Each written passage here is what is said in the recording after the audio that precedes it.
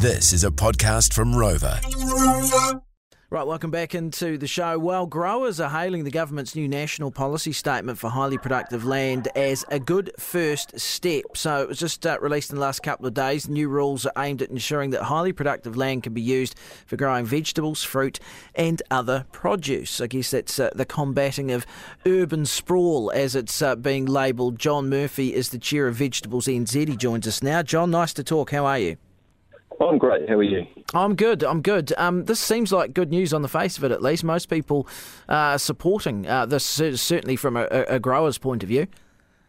Yeah, it's really good that it's been specifically identified that reverse sensitivity has to be dealt with, because those areas of high density housing really do put pressure on growers around them. So it's really good to identify that. But I would identify that really the devil's in the detail, and we really need to look at how regional authorities will put that policy into practice. Yeah, that's the thing, isn't it? So basically, councils now will need to identify, map and manage productive land to protect it from inappropriate use and development. And as you're alluding to, I suggest that that is really where what it comes down to is what's deemed inappropriate use and development. Yeah, absolutely. And there's some really complicated things involved in that as well, around rotation of land, particularly for vegetable growers. We don't grow the same thing in the same spot year on year. So we think vegetable growers are quite good at deciding where they grow, and we certainly don't want to limit the value of their land. But we do need to acknowledge that reverse sensitivity is affecting our operations. So urban creep, and particularly our growers who are in bigger areas like Pukekohe and Auckland have had to deal with that for some time, and it has made farming more difficult. So you're promoting here the novel idea that the farmers and growers tend to know best when it comes to these sorts of things. Well, they really at the coalface. Yes. So they see what works for their businesses and what doesn't. And I just make the point that it's all well and good to protect the soil, but for what purpose? If it's not commercially viable to grow a crop in a particular spot, then it's not commercially viable. So what has to go hand in hand with this kind of policy is the recognition that growers need to have a viable income as well. I guess, though, when you look at it sort of in overall terms, would you say that there's maybe a bit more certainty about the future for growers now, given that this is coming in? Look, I think we have been prioritised, and looking at the soils has been prioritised in this, so that is good. And I think it indicates that policymakers recognise that growing food for New Zealand is important. So that's a really good step. The next part of it is figuring out how these businesses become more resilient to market shocks. And there's no doubt that our community's hurt a little bit over the last few years, and we have had a horrendous season in terms of weather, and that really does affect us badly, as well as those input costs that everyone's suffering from as well. So it's been a hard time. So we're glad that policymakers are thinking of us and recognise that we want to protect soils and we want to keep farming.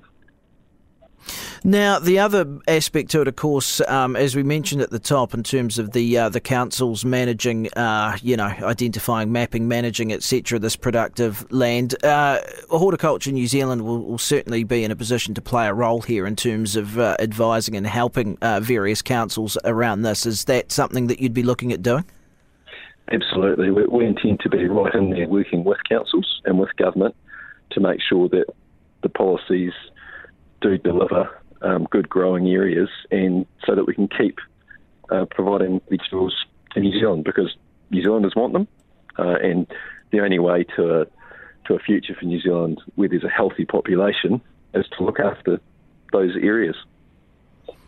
I've been reading a few comments from growers around this, John, and one guy said, look, and you've alluded to it, but he says that the caveat of this is if our costs to grow veggies keep going up and we become uncompetitive and we can't produce food off their land, then the opportunity then is lost to sell that land for housing. So I guess once it's deemed a certain type of soil and urban sprawl can't happen on a particular patch of dirt, that kind of cuts down options. Yeah, and I'd go further than that and just register that most vegetable growing businesses get their capital backing from the value of their land. So if that is eroded, then that is pretty serious. So we need bank backing for what we do. And so we need to be very careful about how we implement those policies. How are things shaping up as we come into, the summer varieties of fresh vegetables? As you said, there's a lot of challenges out there. I suspect workforce, input costs, these are some of the big ones. There's still plenty of challenges for the sector as a whole. Yeah, there are, and the growers are working really hard on those things. I would say that the labour situation is something we're keeping a keen eye on. We are short of people in our industry.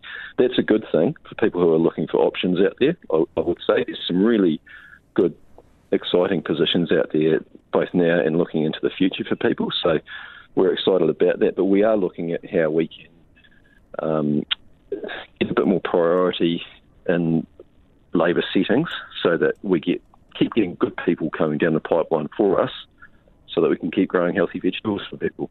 John Murphy, the Chair of Vegetables NZ. Appreciate the time. Thank you. Thanks very much.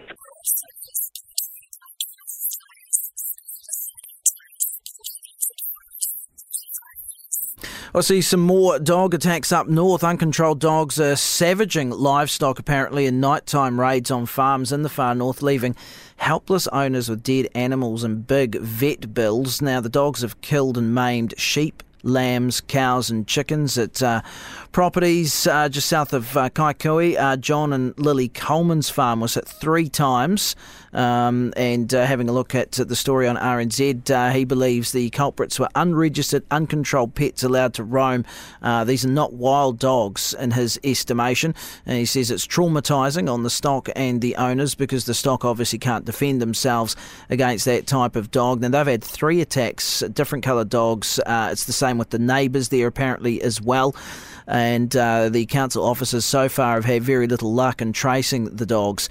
The Colemans had 16 adult sheep, they're now down to 6. They had 22 lambs, they lost half of those. They killed a calf as well, one's on 3 legs, and they cleaned out the chooks as well. So it's carnage in the far north at the moment. Also, I see today as well, the Minister for Trade and Agriculture, Damien O'Connor, is meeting with counterparts in India this week to strengthen trade relationships there. So there's a delegation of 20 that are also going to be there at the same time, led by the India-New Zealand Business Council, and they include representatives from Fonterra, Zespri, Apples and Pears and the Meat Industry Association. O'Connor says that his trip was actually arranged separately, but it's good timing because he's going to be able to meet up with these other representatives that will be in India as well. And he says that India is a priority relationship for New Zealand, 15th largest trading partner in the year to December 2021, and he's going to be attending a number of bilateral meetings with counterparts to specifically progress opportunities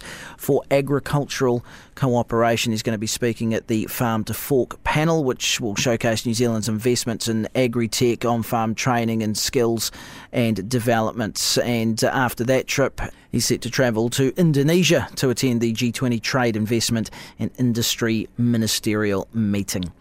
So that is what's happening at the moment. That is our show, as always, thanks to the team at NetSpeed. Go online, check them out, netspeed.net.nz, and have a look at some of the packages available there, including rural broadband, unlimited rural broadband from $99 a month. That is the show for today. Mark and Leah up next.